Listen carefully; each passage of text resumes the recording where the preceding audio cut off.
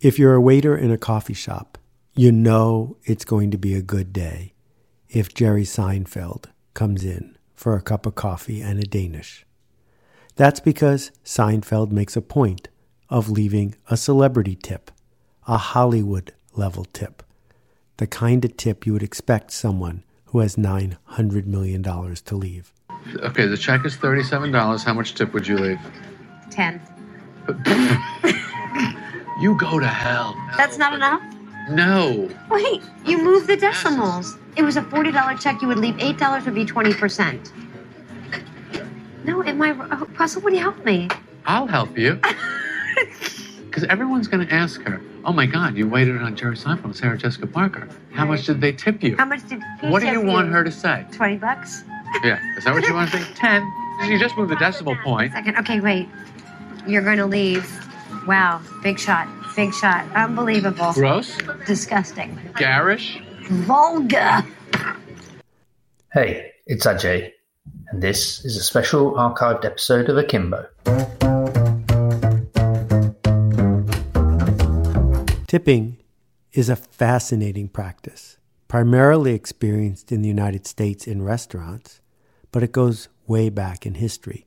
Tipping, the idea that after the service is rendered, after the check is presented, we will unilaterally make up how much money we're going to give to the person who waited on us.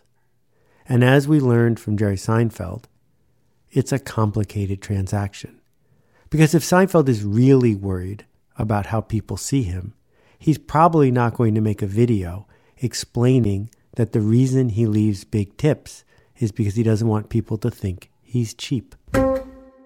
Do you tip as much when you're by yourself as when you are with other people? Do you tip based on a percentage of the check, even though it's often not at all related to the amount of effort that the person bringing you the food went through?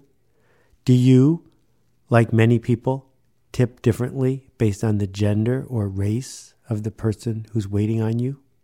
Have you noticed that tipping is often seen as a lever for misogyny or sexism? Maybe not intentional, but they are nonetheless. It turns out that restaurants are one of the biggest industries in the United States based on the number of people they employ. And tipping has created multiple tiers of income, depending on where in the restaurant you work and which sort of restaurant you are, not to mention which shifts you get. In New York State, it's against the law for restaurant owners to give part of the tips to the people in the back of the house, the people who actually make the food or clean the plates. Those folks often make minimum wage. In the front of the house, on the other hand, on a good night, if there's a really big wine list and celebrities are coming, it's not unusual at all for a top-tier waiter to make $100,000 or more a year. It also means that restaurants rarely can afford things like parental leave or health care. As a result, we have an entire workforce that struggles hoping that maybe someone's going to leave them a good tip and struggling when they don't. The great writer Steve Pressfield told me that when he was 11 years old, he went with some friends, older friends, to a diner. And at the end of the meal, probably French fries and a Coke, he left the amount that was on the check. Well, his 16-year-old friend, the one with the cool car, took him by the shoulder and said, "We don't do that. We don't do that because someone worked really hard to bring us that food. So yeah, you're going to leave a decent tip." Is a tip a gift? Is it a payment for services rendered? How come in Europe, where the tip is included, locals don't hesitate to pay what's on the check? Think for a second about all the people that we don't tip in our lives. We don't tip the toll collector. We don't tip the surgeon. We don't tip the gardener on a regular basis. We don't tip the person who is going to sell us a book at the bookstore. And yet, we tip in a restaurant, except not if the restaurant's in Europe or Asia or South America, because there, the gratuity is included. It comes down to this idea of people like us do things like this. There's a long tradition in the United States of people leaving a tip. People like us, we leave a tip. But if the amount you're going to give in a tip is automatic on your part, you always leave 15% or 20%, or if you're Jerry Seinfeld, 50%, well then, why isn't it just included? Danny Meyer, the founder of Shake Shack, who runs a number of restaurants in New York City, is focused on getting rid of tipping. He sees all the inequities in tipping. He sees its inefficiencies. And so, at many of his restaurants, tipping is now included. You'd think that this would be an easy sell, because if you're the kind of person that's used to tipping 20%, done. It's included. It's easy. You sign the credit card slip and you leave. There's no worrying about whether you left too much or too little. There's no discussing with people how to do the fractions. You sign the check and you leave. However, it's not that easy. It's not that easy because some people like the status.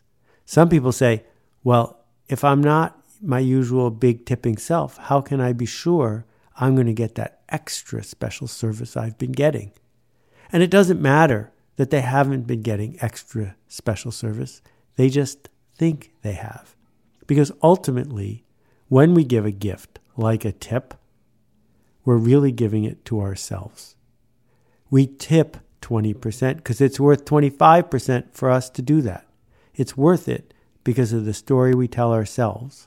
It's worth it because of the status that we gain when we're dining with the people we're seeking to improve our status with. So yes, when Danny takes away tipping, what he's doing is also taking away a lever, a sense of control, a status hook that some people want to bring to a restaurant. When we talk about being selfish and doing it for ourselves, it begs a question. What about people who give money to charity? What about people like Sylvia Bloom? You probably didn't know Sylvia. She was a legal secretary in New York City. She lived to be more than 95 years old. She walked to work every day from her apartment in Manhattan, toiling in obscurity as a legal secretary, doing what she was supposed to. And yet, when she died, in her will, she gave $8.2 million to charity. Not because she had an oil gusher, but because she saved her money and she invested her money. She didn't go out for fancy dinners. She didn't wear fancy clothes. She just decided. She decided at a young age to put a little bit of money away, invest it wisely, and keep doing it. Not because one day she'd buy a mansion in the Hamptons, but because when she was dead, when she couldn't get any credit for it whatsoever, she was going to give $8.2 million, $8,200,000 to a charity that she was not an active part of. Why would someone do this? What motivates us to be generous? The scholar Maimonides tried to put together a hierarchy of the goodness of charity. The lowest level, giving begrudgingly. Because people like us do things like this, and you don't want to lose your status. Here, take some money. Giving less than you should, but doing it cheerfully. Giving after you are asked. Giving before you are asked. The fifth one, giving when you don't know who's getting the money, but the person getting the money knows that you gave it. The sixth one, giving when you know the recipient's identity, but the recipient doesn't know yours. Because, of course, your status with them is unaffected. Number 7, giving when neither party knows who the other one is. And finally, enabling the recipient to ultimately become self-sufficient, eliminating the need for you to give that person charity. The Chronicle of Philanthropy regularly ranks the top 50 donors in a given year and where that money went. It turns out that most of the money goes to hospitals and colleges. institutions that really don't need the money. Why does it go there? Because you can get a building named after yourself. And when you get a building named after yourself for giving 8 or 10 or 20 or 50 or $100 million, well, it's pretty clear why you're doing it.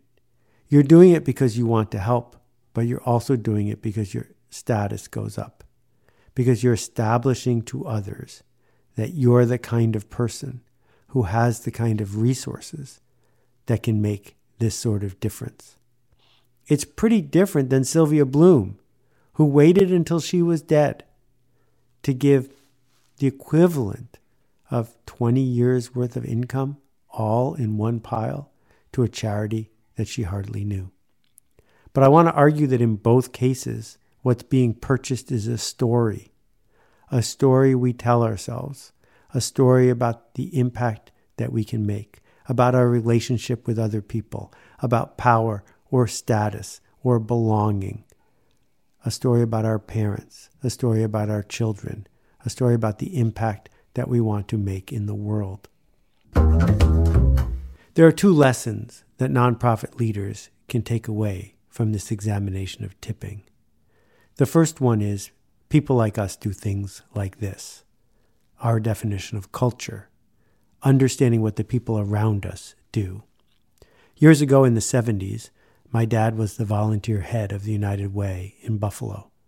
And one of the things he did to set a record in fundraising was establish a $1,000 level, just $1,000. And he defined that as what the top tier folks in Buffalo would be giving. Once he got 10 doctors or judges or lawyers to pony up the $1,000, once you've got the first 10 or so, the next steps are pretty straightforward. Because then you could say to the next group you encountered, well, do you want to do what Nordy and Ronnie and Iris and Irving are doing? Or do you want to be left behind? It establishes a cultural standard. In or out, you're one of us or you're falling behind. The second thing, which I think can open the door for so many people who would like to do fundraising for nonprofits they care about. When you are asking for money, please remember that if someone's going to give you $2, they're only going to do it if it's worth more than $2 to them to tell themselves that story. And if that's true, if Sylvia Bloom got more than $8 million worth of joy out of knowing about the gift that she was going to be able to give, then not asking for it is stealing. That not giving someone the opportunity to find the joy and the connection and the status and the satisfaction that come from contributing to a cause that you and they believe in, if you take that away from them, you've taken away all of the benefit they would have gotten that's over and above the money they would have given you. Once we see it that way, we realize that raising money is a service. It's a service because you can't force someone to do it, but you can open the door for them to contribute. There's no absolute number, no perfect amount, 15%, 10%, 20%, nor is there one for charity, $1,000, $100. In many communities, Mormon communities, Jewish communities, and others, tithing is a thing, 10% of your income every year to charity. Where'd the number come from? It doesn't matter. People like us do things like this. And so when we think about tipping, it's the way it's been. The question is that the way it should stay? We have a chance to establish what the standard is. The standard when we go to a restaurant and the standard when we support a charity. Gifts are complicated indeed because our culture doesn't market them the way that they market buying stuff for ourselves. When we think about this complicated social construct of tipping, then, it really needs to go away.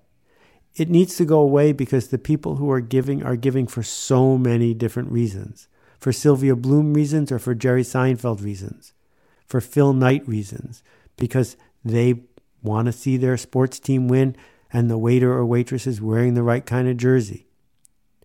But the people who are working, They're generally working for one reason: to support their family, to figure out how to get by, to do the work that they are proud of and get paid fairly while they do it. And so the challenge of telling the story about what happens when we don't tip. When we don't tip, we're doing something more than easing up the paperwork. We're striking a blow for equity. We're striking a blow for professionalism, because we don't tip the surgeon. We don't need to, because she's going to do great work simply because she can, because it's her job. Even if she's having a bad day, even if she doesn't like your haircut, she's going to do a good job. And I'd like to think we can extend the same benefit of the doubt to that person who's bringing us French fries with Dijon mustard, no ketchup, please.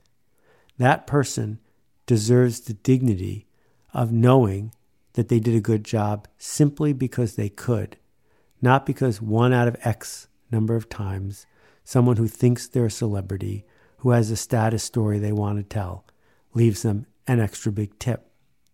And that person in the kitchen, that disrespected person who's washing pots, or that hot-headed chef who's trying to keep it all together. Those folks are professionals as well, as professionals as you or I, and they deserve a living wage. It's a wage we can give them if we understand that we don't have to put on a status show every time we go out for lunch or dinner. So yeah, I'm a big fan of this no tipping movement, but I think it's worthy of an examination in this podcast because it helps us see that everyone tells themselves a story, whatever they're doing, whether they're choosing to buy clean water from Water Health International for their family for a couple pennies for a liter, or if they're going to walk for several hours to a dirty river to get that water that doesn't serve the same purpose. It's all about telling ourselves a story. What's it for? Who's it for? What difference are we seeking to make? What do people like us do? Thanks for listening. Hey Seth, it's Maria. Hey Seth, my name's Kyle. Greetings, Seth. This is Steven out in Madison, Wisconsin. Hi Seth, Alicia from Charleston here. Hi Seth, this is Anupam. Hi, this is Caitlin. Hi Seth, warm greetings from Curacao. Hey Seth, my name is Nick Ryan from Pittsburgh, Pennsylvania. Hey Seth, this is Rex. Hey Seth. Hi, this is Vasilis from Greece. Hi, this is Roberta Perry. My question is... And that completes my question. This is Michael from the Caribbean island of Saba. Here's my question, and it keeps popping up every single time I listen to an Akimbo episode. The question is, what does it mean to be exclusive? There's a difference, it turns out, between being elite and being exclusive. Elite means that you had to do something to get in. Sometimes elite is just money, but it might be something based on admissions or training. So the Navy SEALs are an elite institution. On the other hand, there's this idea of exclusive. Exclusive means there isn't enough room for everyone. Exclusive means there might be more people who want to get in than can be sustained. So it could be argued that the Navy SEALs have some level of exclusivity because you do have to apply to get in. But really what they're known for is being elite, having survived the training. So if we're going to talk about being exclusive, then we have to begin with the commitment to limit our supply and to give the people who are insiders a benefit from being insiders, that there's a reason we have limited our supply. There are lots of things, like the phone system, that aren't better if they are exclusive. They work better, in fact, if they're universal. But then there are other things where people are able to connect with one another, find a community, get tribal benefits, find self-esteem by being part of something that's exclusive. But exclusive doesn't have to be gated by money. In fact, the best exclusive items aren't gated that way at all, because money, as we're finding in our society, really doesn't often belong to people that you want to spend your time hanging out with. So, no, it's not that it's for sale. It's that you had to do something to get in. I want to tell myself a new story. I want to change the culture. What happens if my new story and new culture conflicts with other people's interests? Thank you. That's a great question. We got another one just like it. G'day, Seth. Adam Ashton from Melbourne, Australia. Absolutely love the show. Great episode. Is trying to change the culture something that you do actively, trying to push, trying to agitate people to do, or is it more of a long-term passive pull, lead by example kind of thing? Once you begin to see that the culture is in fact flexible, that it changes over time, and you become able to realize that you in fact are able to change it, a whole bunch of interesting questions show up. What right do I have to change the culture? When I seek to change the culture, do I do it with intent, or is it simply a side effect? How do I deal with the people around me who don't want the culture changed? Is that common? Well, here's the thing. The reason the culture is the way the culture is because the status quo is really good at fighting change. People have come before you, before me, and tried to change the culture and failed. Most people do. That's why the status quo exists, because it's good at that. So what we need to do, if we seek to make our tiny corner of the culture just a little bit better, is see the people who don't want to come along for that journey. Figure out if we've got a chance to earn their enrollment. Intentionally create tension, the tension between the status quo as it is and the possibility of better. And it's a complicated process, and it has a name, and that name is marketing. Marketing isn't the act of running a TV ad. Marketing is the act of causing a change to happen, not to everyone, but to a small group of people who are eager for something different. So one of the themes of Akimbo, here we are almost 20 episodes in, is the fact that each of us has that ability. If you have the technology to hear this podcast, it means you have the technology to publish, to put your ideas into the world, to make connections, to organize, to put ideas and words and videos out there, to create products, industries, markets. All of those things change the culture. And like it or not, we're responsible for that. Whether we do it or not, we're responsible for that. So yeah, you've seen what I'm trying to do, and we'll keep trying to do it, because I believe that each of us has the ability to either ratchet things down, which is selfish, or ratchet things up to create something that we're proud of. Thanks for listening. As always, we love to hear your questions. Just visit akimbo.link and press the appropriate button. There's a big problem that's changing everything about the world as we know it. Carbon and the impact of humans on the earth. We talk about it with words like climate change and global warming. But there's just two really important things that you need to know about it. First, this is an overwhelmingly big problem. So much so that it's likely that you feel as though your choices don't matter in the face of it. Second, that overwhelming feeling that I just mentioned, it's intentional. It was put there by design. The industries that make the biggest environmental impact have a vested interest in you feeling overwhelmed and powerless. They've marketed, lobbied, and schemed to create that feeling in all of us. In short, we've been lied to. But here's the good news. There's a lot you can do to make a difference. And the other good news is that there's still time. The Carbon Almanac is a book and project about these problems and what we can do to solve them. It was created and run by volunteers on the premise that it's not too late, but none of us can fix this problem on our own. We need each other. There are many ways to get involved, but simply learning more is a great start.